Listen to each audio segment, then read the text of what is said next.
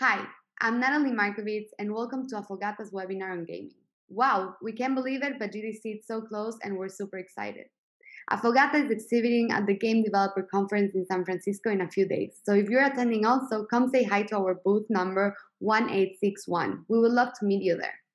Now, let's get back to what we came for. Today, we have the pleasure of hosting Itamar Rogel, Affogata's CPO and co-founder. Thanks for joining us today in the webinar called Don't Blame the Players, Blame the Game, where we will discuss how to leverage player feedback to make games stick. Players trust companies to entertain them to the max. So this means that these companies are in constant search to know exactly what users want, what is trending, and what will stick. Does player feedback enable brands to create a seamless experience? How can companies learn and improve their games faster than ever before? Let's find out. So let's start, Itamar. For the first question, we would love to ask you. So you are the CPO at Affogata. So as a product professional, how do you think product teams in gaming companies can utilize player feedback?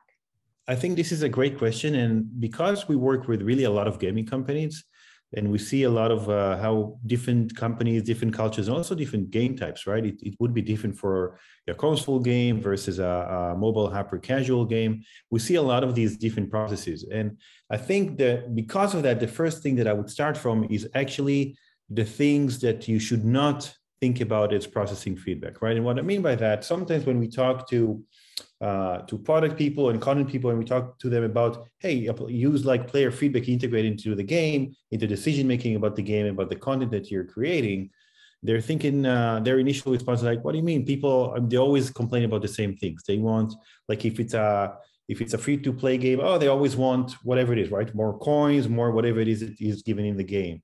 If it's a console game, there's like a kind of recurring complaint that people would have. And that's true, but the thing is, you shouldn't think as on the feedback as just like, oh, I'm reading this and people are asking for more coins or more cards or whatever it is. So this is the feedback, and this is what we need to do. You should really kind of step one layer beyond that and understand, first of all, why are people complaining? Sometimes it's just, yeah, people want more stuff, of course. But sometimes, there's maybe a breaking point in the game where people like give up, like, oh, I feel this is unfair, right? They reach some point where it's like, this is too much, because, by now people who play this kind of games, they know what to expect. They know that this is a free-to-play game. There's some free stuff. Sometimes I can buy stuff or whatever it is. So yeah, some people would be unreasonable, but you can look at the feedback at large and you can understand, first of all, the trends. How many people are complaining about it? That we made a change. That did the amount of people, did the relative amount of people who complain about this thing change, or was it pretty much the same? So you definitely can get insights even from the feedback that you think is worthless, from the thing that you like. People say, oh, well, I know people would complain about this because they always want more free stuff. And beyond that, when you really analyze the feedback properly, you can look at interesting patterns that come up from the data, things that are non-obvious. Maybe suddenly people start talking about a specific behavior that you tweaked, or some character that you added, or things like that.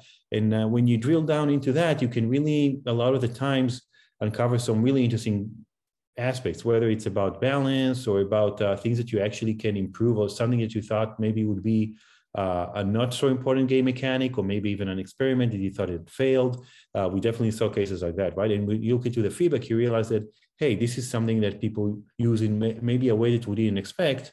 And you can match it, of course. The idea is to match the feedback with your quantitative analytics, right? With the analytics package that you have. So really, when we see the best practices apply, like in the leading games, they use all this data together. They basically use the feedback together with the quantitative stuff to give meaning to the things that the numbers show.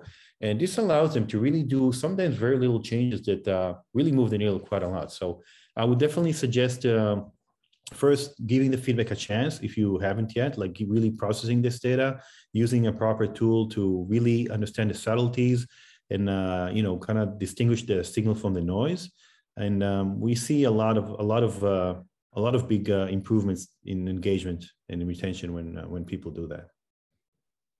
That is super interesting for product teams. Definitely, that these actionable insights can change the product and what people think. So I love that answer. And what do you identify as the biggest challenge in leveraging player feedback? So I think at the base level, and I know it sounds kind of basic, but it's really where a lot of gaming studios are. It's just really hard. You have these thousands or tens of thousands or more reviews and messages, and if you have a community, then you have messages from your community. If people write you on social media, or you engage in social media as your community managers or whoever is responsible for that in the organization, you just have a lot of data, right? You have a lot of data in different forms. A lot of it is irrelevant. Like, let's say you have a Discord server, like people there, maybe they're just hanging out, they're having fun, and it's very good. It's nice that your players are having fun together, but it's not really something to, you don't need to, scan through conversations about what someone had for breakfast or whatever it is. So really at the basic level, it's just coping with the amount of data and really finding those little bits that are super relevant, right? Like maybe I'm on the Discord server just shooting the breeze and talking about my coffee today, but within this huge conversation that I'm having with some people, there's a couple of sentences we talk about this latest addition that you made to the game, a new character, whatever it is. And this is actually maybe super meaningful. Maybe, it's your whales spending some time in your community server, and they're giving you insights for free, basically, and you need to find them. So I think really the basic challenge is having either a process or a tool or the ability to find those little bits within the sea of feedback that are really relevant. And of course, it goes beyond that, and I think we will touch on some of that. But that's really the basic challenge that you need to kind of get over the hump in order to start utilizing it as part of your process. Right, and prioritize the most relevant insights, right? Yeah. So what is the most impactful way you've ever seen a gaming company leverage player feedback? That's a really great question. I think so. It's actually hard to answer because we see a lot of interesting changes and a lot of like we always said, like, when the work with the player field, with the player voice connects to the KPIs, and different gaming studios, they have different KPIs. Maybe they're focusing on retention, they're focusing on kind of engaging more their most active players, or maybe they want to kind of actually kind of increase their long tail of people who are maybe not whale level engaged or not super engaged, but are actually, potentially long-term active players. So it really depends. So we see a lot of great stuff. I think, so I will, kind of apply my own bias in what is always very interesting for us to see is that when you integrate the feedback into your process, right? So it's great if you had a major release or you change the game considerably or you're trying something new. And then a lot of the times, you go and you look at the feedback, you look at everything that people say across all the mediums, and you process it, you apply it to whatever iteration you're doing. This is great. And this is, of course, very, very meaningful. But what we like seeing and what we feel is kind of a more long-term thing, but very, very fruitful, very rewarding for students that applied well, is when it becomes part of your process, right? You do a release, you look at the things that people say, even the small changes, even the little trends, and I kind of touched on this before, can tell you quite a lot, right? About, how do people feel about the changes that you've made? A lot of the times you maybe have a very successful game already, and you kind of, obviously when you have, that egg laying hen or whatever, or the chicken, I'm sorry, but you have that something that lays those eggs for you. The changes that you make are pretty minuscule, right? They're not big. You're not making huge changes to a game that's, the engagement is great, it's overall working. And so you kind of can miss out on those little things that are really, even though for you they're small, you didn't change the main mechanic of the game, but for the players, they're actually very meaningful, right? Maybe, you get whatever treasure boxes in the game and you change the frequency, or you add a little extra mechanic that now you can get them on this little new opportunity, or a little mini game in the game that's like, oh, you do this and then you solve it and then you can get something for free. These things that may feel like they're kind of small, they're not big within the whole mechanic of the game, but for the players, especially as you have this existing base of players, they can actually be very meaningful in how much they enjoy the game, is those little surprises, they like it, or maybe they hate it. Maybe it's super annoying and kind of distracting them from the main thing that they like doing in the game. So when you integrate the feedback, like kind of a feedback loop, tight feedback loop into your process, that's where we feel you can really reap long-term rewards, and you can turn, successful releases to basically continue and really extend their lifespan and make them ever more successful. So I think that's really a very big deal that we like seeing when it happens. Yeah, it actually makes total sense because if product teams or gaming companies would listen to what their players are saying and they change certain features according to that, that means that they will retain more customers. So it does make total sense. And for the next question, I would love to know if do you see any differences between mobile games and PC or console games in terms of making the most out of the player feedback? Yeah, so I would say this is actually a loaded question because I think it's funny. Of course, players, of course, gamers care about that deeply, but also game creators care about that deeply, right? Because I think everyone feels that with so many games being, free to play, there's all the mobile games, obviously the casual games, the monetization mechanisms are really a core part of the game. And I mean, without judging, nobody, some games feel like, okay, this is a monetization piece that you play, right? This is not even.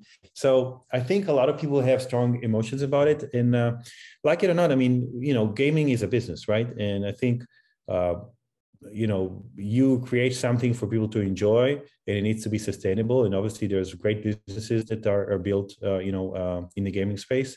So there's definitely a very big difference because when you look at mobile games, you look at those, free-to-play games and hyper-casual games, the monetization piece is part of the game mechanics is just, it's a very big deal. It is the deal, right? So it does affect the decisions and, like it or not, that's just what the product is about. So definitely you have, not only it impacts what you do, but people judge their decision, like they evaluate the decisions in a perspective of what the impact was on monetization, on their performance, and all that. And not only that, they also, it's not like, oh, some people are greedy. It's not that at all. First of all, it's a business, but secondly, it's tied to expenses on the other end, right? You're bringing players for somewhere. This is very costly. You need to make sure that your metrics are in order, that you're bringing players profitably.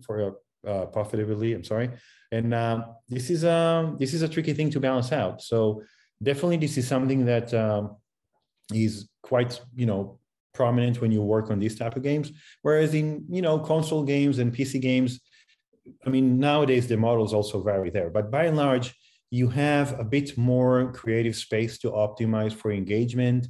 And we see different creators care about different things, whether it's long-term enjoyment of the game, keeping people engaged, and not for monetization reasons, just for, I mean, of course too, but just to kind of maximize the value in the game or to create a more interesting evolution in how people play the game over time. And that's, super interesting. And I don't want to, I'm not going to go into any arguments with anyone, but I would say maybe it's a bit more pure in the gaming sense of the experience. And I think probably people would agree. But this is definitely a very hot topic for both gamers and creators, and you always have to balance out the experience with the business, of course. Definitely. And do you think that a game can survive today without player feedback analysis? Well, that's a great question. I think also because how you phrase it, like, can a game survive, right? Because I think we all know, and I think everyone loves these stories of like these kind of instant hits, right? Like I mean, this is really an old school example, but the whatever Flappy Bird style, like someone, maybe it's a single game creator who doesn't even care about anything, and he or she created this game and everyone loves it.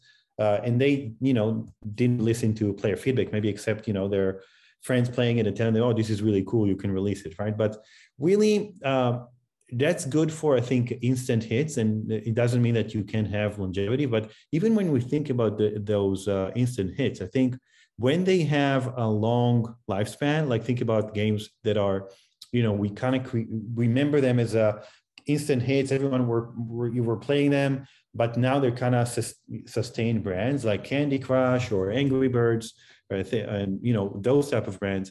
I think you see that when they want to get the long-term lifespan, they really have to incorporate player feedback, right? Now, I'm not saying they're definitely out there, people like they're the Steve Jobs of gaming, and they know what people want. They don't need to ask anyone or whatever. That's fine. Of course, there's always maybe a handful of people like that. But by and large, if you want to create a sustainable game that people enjoy over time, I think listening to feedback in one form or another, there's definitely a lot of ways to do that, but I think it's pretty essential. It's pretty essential in having a long life a long lifespan for a game.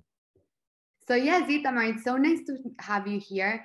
We're super excited to attend this year GDC in San Francisco. So we know that you're attending with the team. Can you let us know a bit more about it? Where can people find you? Yeah, so we're attending GDC for the first time since the coronavirus started, and really we're super excited. I think we're gonna be there. We're gonna have our team there, and we're really looking forward to meeting people in person and engaging again. Super curious how it's gonna pan out, because I think this year is a hybrid event, right? And it's definitely something we're looking forward to. So we're gonna be at booth P1861, 1861, next to the meeting rooms.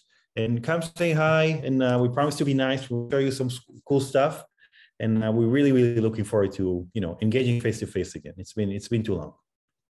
And that was it for our webinar on the importance of player feedback and how gaming companies can leverage it. Itamar, thank you so much for taking the time to participate in today's webinar. Thanks all for listening, and let us know if you're also attending GDC. We would love to meet you. And don't forget to visit us at www.affogata.com. Thank you, Natalie. Thank you so much for having me. We're super excited to GDC this year, and come say hi.